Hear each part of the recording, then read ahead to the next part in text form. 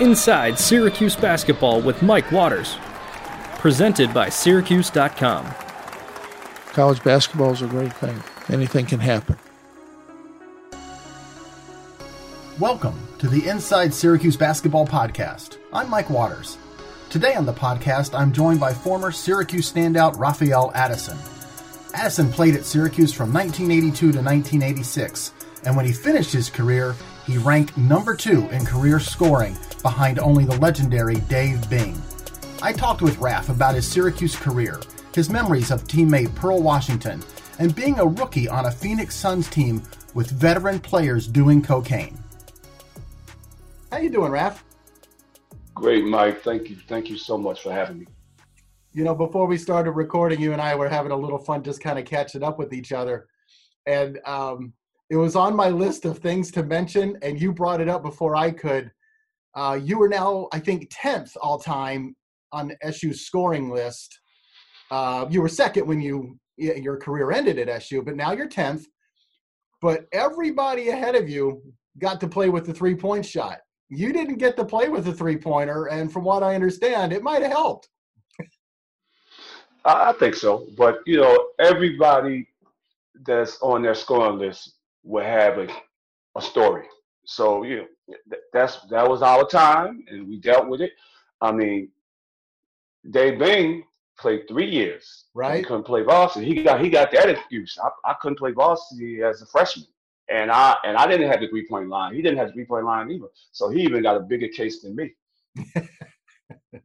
But I think it's good to bring it up because I think at this point, whatever we are, 35 years since your career ended up here, that sometimes it's easy to forget the accomplishments of guys from your era and even before you. 1,800 points in 4 years with no three-pointer, and it was just a remarkable career you had here. I was wondering, how did you end up at SU? I know you're from Jersey City and went to Right. Snyder High School down there in Jersey City, which isn't a noted basketball power. You know, there's a lot of other high schools down there in Jersey that you know we're aware of for producing lots of guys. So how did you end up at SU? Well, the people know St. Anthony's with Bob Hurley down from Jersey City. They're more familiar with that, and maybe Hudson Catholic right now. And then they remember Michael Corrin and Jim Finalco. They played at Hudson Catholic too, for, you know, the Duke guy and the North Carolina guy. So I ended up at SU because, first of all, let me just say it was my dream school. Right.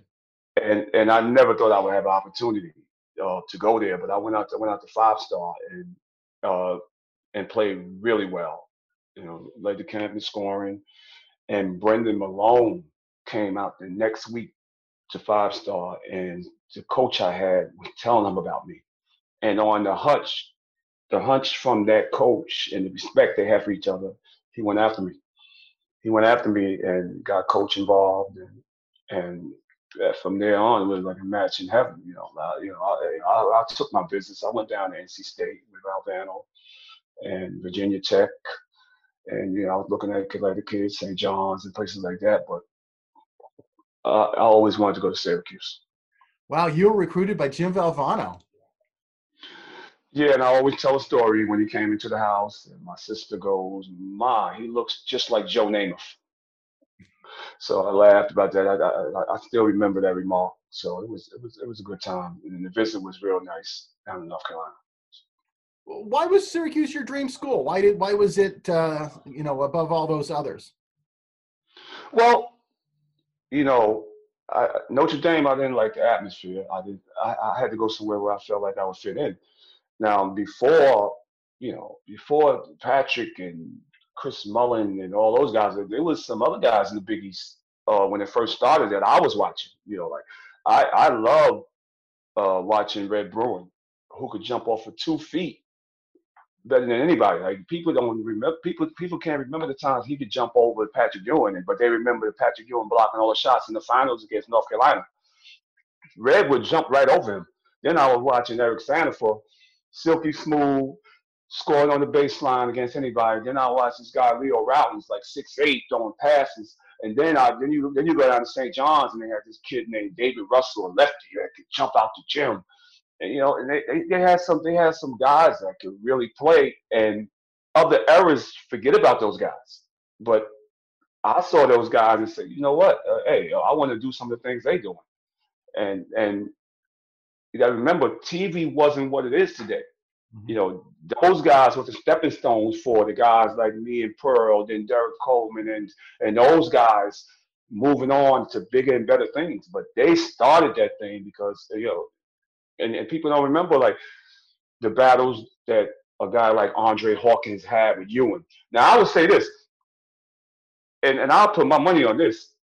I've never seen a center 6'7", maybe 6'7", in high heels cover people back better than Andre Hawkins. He took charges better than any center, I think, in the Big East. Like he covered your back, did a lot of the dirty stuff that people never ever talk about. Really, that's cool. What was Jim Boeheim like to play for, and how was he with you? Oh, I don't think we ever had an argument, but he was very intense. Like, now you got to remember, I came up there in '82, so that's going back like 38 years. He was in his late 30s at that time, so he used to get on the court with us, and then you could tell that he was competitive because he'd show you how to backdoor, he'd show you how to ball side cut, and he'd get out there and do it. So you would say, "Whoa, this guy!" You know, you could tell he used to play the game. You know, it's kind of hard to imagine now, but he would actually be out there on the floor with you guys, huh? Demonstrate, but you got to remember he was in his 30s then. I mean, he was probably a year or two older than LeBron, so he was out there demonstrating, and you could see the smarts, the IQ, and you could see like, oh, whoa, back in that time, you know, he can, you know, coach could play.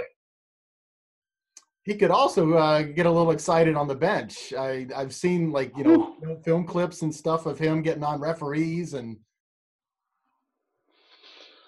Well, I think we got some of the worst of that. Like, I think now he really mellowed out. Like, you know, back when I was there, well, he would go off. He was a lot more intense. I think he really mellowed out, and I think a lot of that comes from you know, his wonderful wife. He really mellowed out. So some of the guys didn't get what we got. Who got it worse in your career there? Who among your teammates used to get it worse? I would say Wendell Alexis. I mean, and that was in a good way. Like because he saw Wendell's potential. He saw the talent. This guy could do everything, and he saw Wendell had like a mellow personality. Wendell was a tough guy, but he had a mellow personality. And Boeheim he was hard on Wendell, I think, more than anybody I saw during my time there.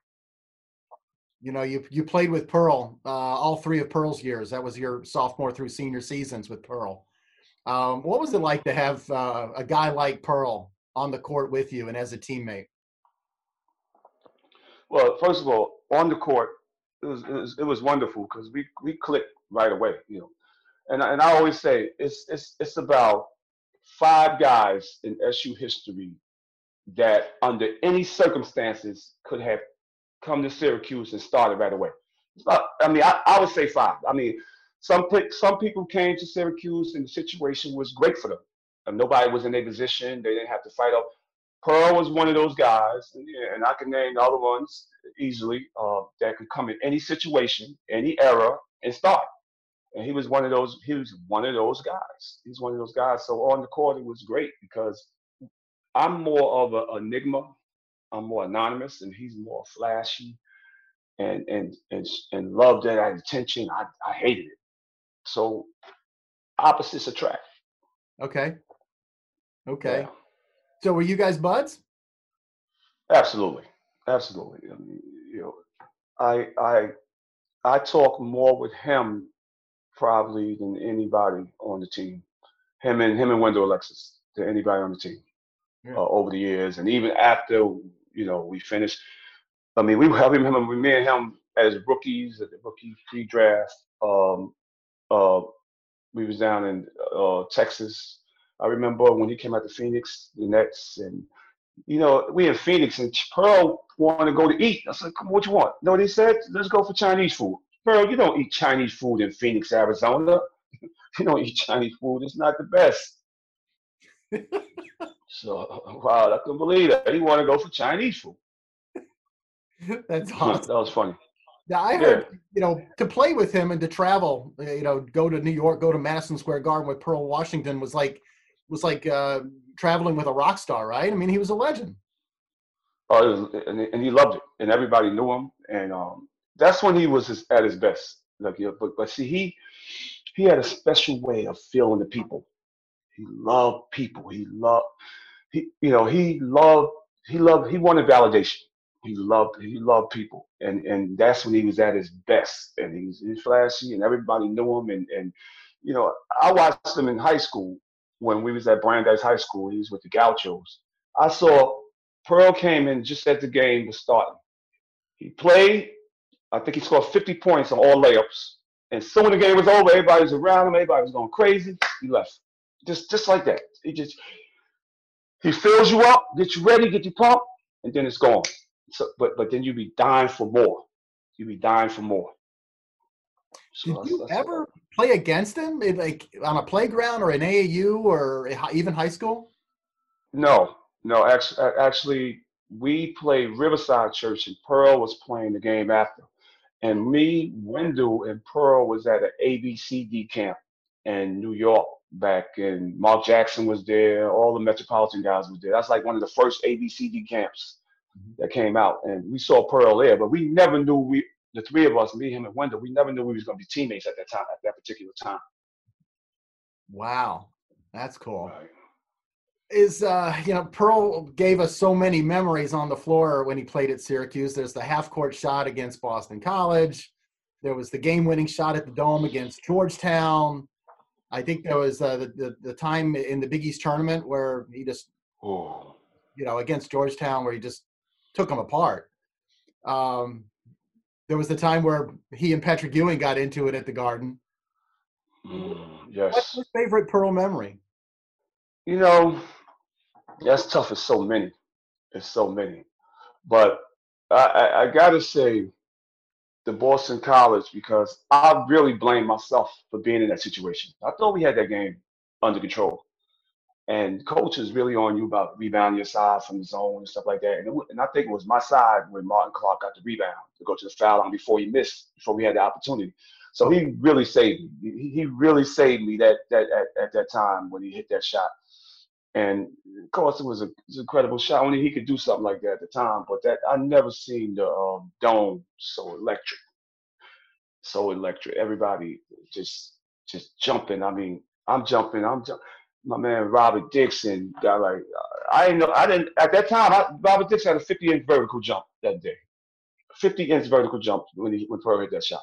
So that meant a lot to me, because I felt like once we started watching tape of the game, it's going to leak out. And coach told me, you better thank your buddy. He saved you. Coach told me that. Coach told me that. Yeah. And of course, when your career ended, you went second round pick to the Phoenix Suns. And I don't know how many people remember this, but Phoenix was a tough place to send a rookie such as yourself, because there were some guys on the Phoenix roster that year that had cocaine problems. And they were, maybe some of them didn't actually have, quote unquote, a problem. Some were addicted, some were just using. But that had to be a difficult situation to be just tossed into as a rookie. Yes, but I hung out with Jeff Hornacek and Kenny Gattison, Yep. Other rookies, and I had no idea what was going on. And you got to remember, I'm out west, leaving Syracuse, and it was starting over again. So it was hurtful in terms of not knowing, and this young kid is into this big world, but your coaches at Syracuse taught you well, your parents taught you well, and it's basically right from wrong. So it was a tough situation, and then the coach getting fired that drafted you, and it was difficult. It was difficult to see that things happen, but it was a wake up call. This is the world we in. You went to Europe after your rookie year. Absolutely. But my you made choice. it back to the NBA, which is not an easy thing to do. It doesn't always happen for guys. A lot of times, once you go to Europe, you spend your rest of your professional career in Europe. But you made it back to the NBA after being overseas for a few years. Actually, Mike, I made it back twice to the NBA. So I went over there. I went over there with the thinking I'm gonna be back in the NBA in a year or two because I was still under contract with Phoenix. I was on the suspension list.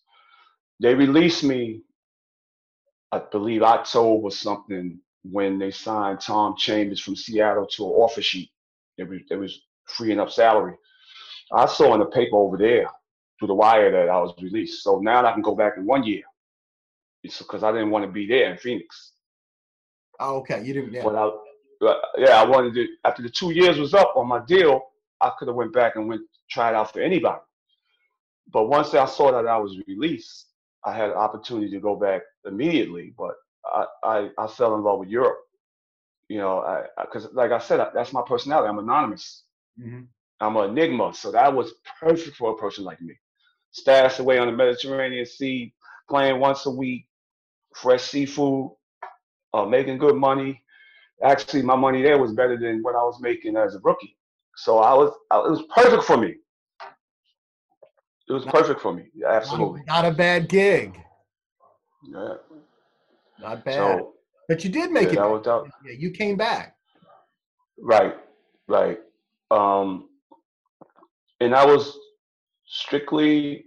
It was two reasons I came back, and one was my mom uh, was getting sick, and I lost a lot of time, being with my mom.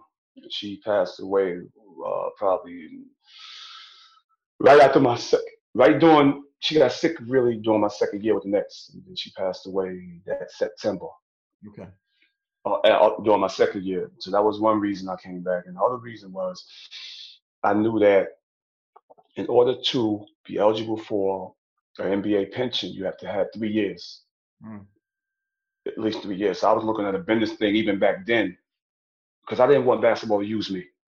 I did not want. I wanted to use basketball to my advantage. So I was looking at stuff like that because I knew one day you're gonna have to transition out of basketball. You have to transition. I knew that, and coming from where I came from, I always knew that, and I always kept that in the back of my mind. The transition once basketball is over. And I always tell the kids today, the shortest time in your life, if you live long enough, is your childhood. You know what I mean? If you live long enough, you're gonna outdo that 3 or 4 times your childhood. But that's where you learn the most from being an adult, and that's the best times of your life. So once those young years was over, I knew it was coming. You played in the NBA. I think it was a total of 6 years, and plus all the years you also played pro ball in Europe. But when basketball ended for you, did you know what you wanted to do? Well, I knew I wanted to work for humanity. I knew I wanted to work with kids. So I set out a plan. I set out a plan. I started dipping and dabbling with different things, because I did internships with the NBA before I got out the league. I did Century 21 real estate. I did certain things like that because I was preparing. I was preparing for the transition. And while I was doing real estate and stuff like that, I was studying for my teaching certificate. So I could, I was thinking like, what better example for kids showing athletes that you are a student athlete. Now I did the basketball part. Now I got to do the student part. Now I become a teacher. So I was looking at it from that point of view, like, I want to set an example as a student athlete to show kids that coming from my environment, coming from a single parent home, you can still make it. You can still do it. No excuses. And you basically, you've had a very, very long career as an educator. You've been in secondary education for the last 25, 30 years, correct? 20 years. Wow. 20 years. I started in 2000 and I retired from ball in 98. Okay. And you went back home. And I went back home to the same neighborhood because, I see, a lot of those kids need hope. They need they need to see somebody that looks like them, that come from the public school situation, that come from that, I said, there's no excuses. A lot of those kids have serious problems. You don't know, they at-risk kids. You don't know what they're going through when they go home. So, I'm an ear for them. I know I can understand them. And I went through that system, through the recreation programs, grew up, grew up tough, single parent home, like I said. So I understand them, and it's like giving back on another level. Sure. It must be rewarding at times when you feel like you have connected with the kid or helped them, achieve what they can. When obviously for many of the kids that you work with, it's not always easy to get there. It's not always easy to achieve. Absolutely. But right now I'm dealing with about I probably got 10, 12 kids that I had their parents. I had their parents. So, the transition is getting better because I had the parents and their kids are here. And then when you see kids come back, especially the ones that come back, they're in college or successful. It's a great feeling, great reward, great reward. That would have to be really special to see a kid that you worked with when they were young walk away with a college degree or something, or if you see them out and about in Jersey City somewhere and you see them doing well at, working a job. Absolutely. One of them had a kid that was in school, but he was working the graveyard shift at the post office. So he would come after getting off, bringing his kid to school, tired, and he said, "Mr. Addison, I didn't know it was going to be this tough." I said, "Yeah, it's tough, but you tougher. You're going to see. Now you understand. Everything I was saying, you understand. Mm-hmm. It's tough." It was tough too a few years back when we lost Pearl. And, we talked earlier here about how close you guys were and everything, but I just remember the outpouring of, love for him. It was amazing. And I remember the funeral at that big mega church in Brooklyn and all the basketball royalty that turned out. Kenny Smith was there. Chris Mullin was there. Lou Carnesecca was there. Of course, all the Syracuse contingent was there. But I don't think I was fully prepared to see all the, the basketball royalty. Ed Pinckney, the Villanova. Lloyd Free. Right? The great Lloyd Free was there. That had to be hard, though, for you. I mean, and do you still think about Pearl? Every day. Because he died, he died so young. And I was with him a lot in the last days, before he had the surgery. I went over to his house in Manhattan. And that day he got up, we talked. We had a nice talk that day when I went over to see him Sunday morning. And I actually was with him in the hospital, and I helped put him in the ambulance to go to the hospice. So I was, it was tough. It was tough. And it's tough for a lot of people, but, he's going to be missed. I tell you what, he's missed, but he's also remembered, which, is just a testimony to what he was like, not only as a player, but as a person. Because I didn't cover Pearl, but I got to know him after the playing career. And he was the most genuine, sweet, humble superstar you could ever meet. And I think that's like part of his legacy as well. And that's why I think he just made such a lasting legacy here at Syracuse, which I think is awesome. Absolutely. He loved Syracuse. He loved people. He always wanted to please people. Always wanted, and he's so humble, humble.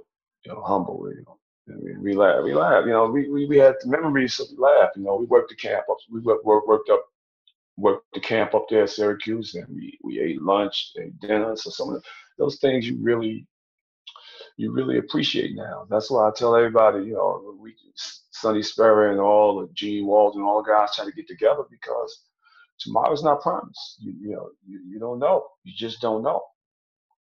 So you gotta treasure your friends and your teammates because everybody that you talk to from Syracuse, I guarantee you, 99% of them would say the best 4 years of their life was Syracuse. I bet you 99% would say that. Yeah. Yeah.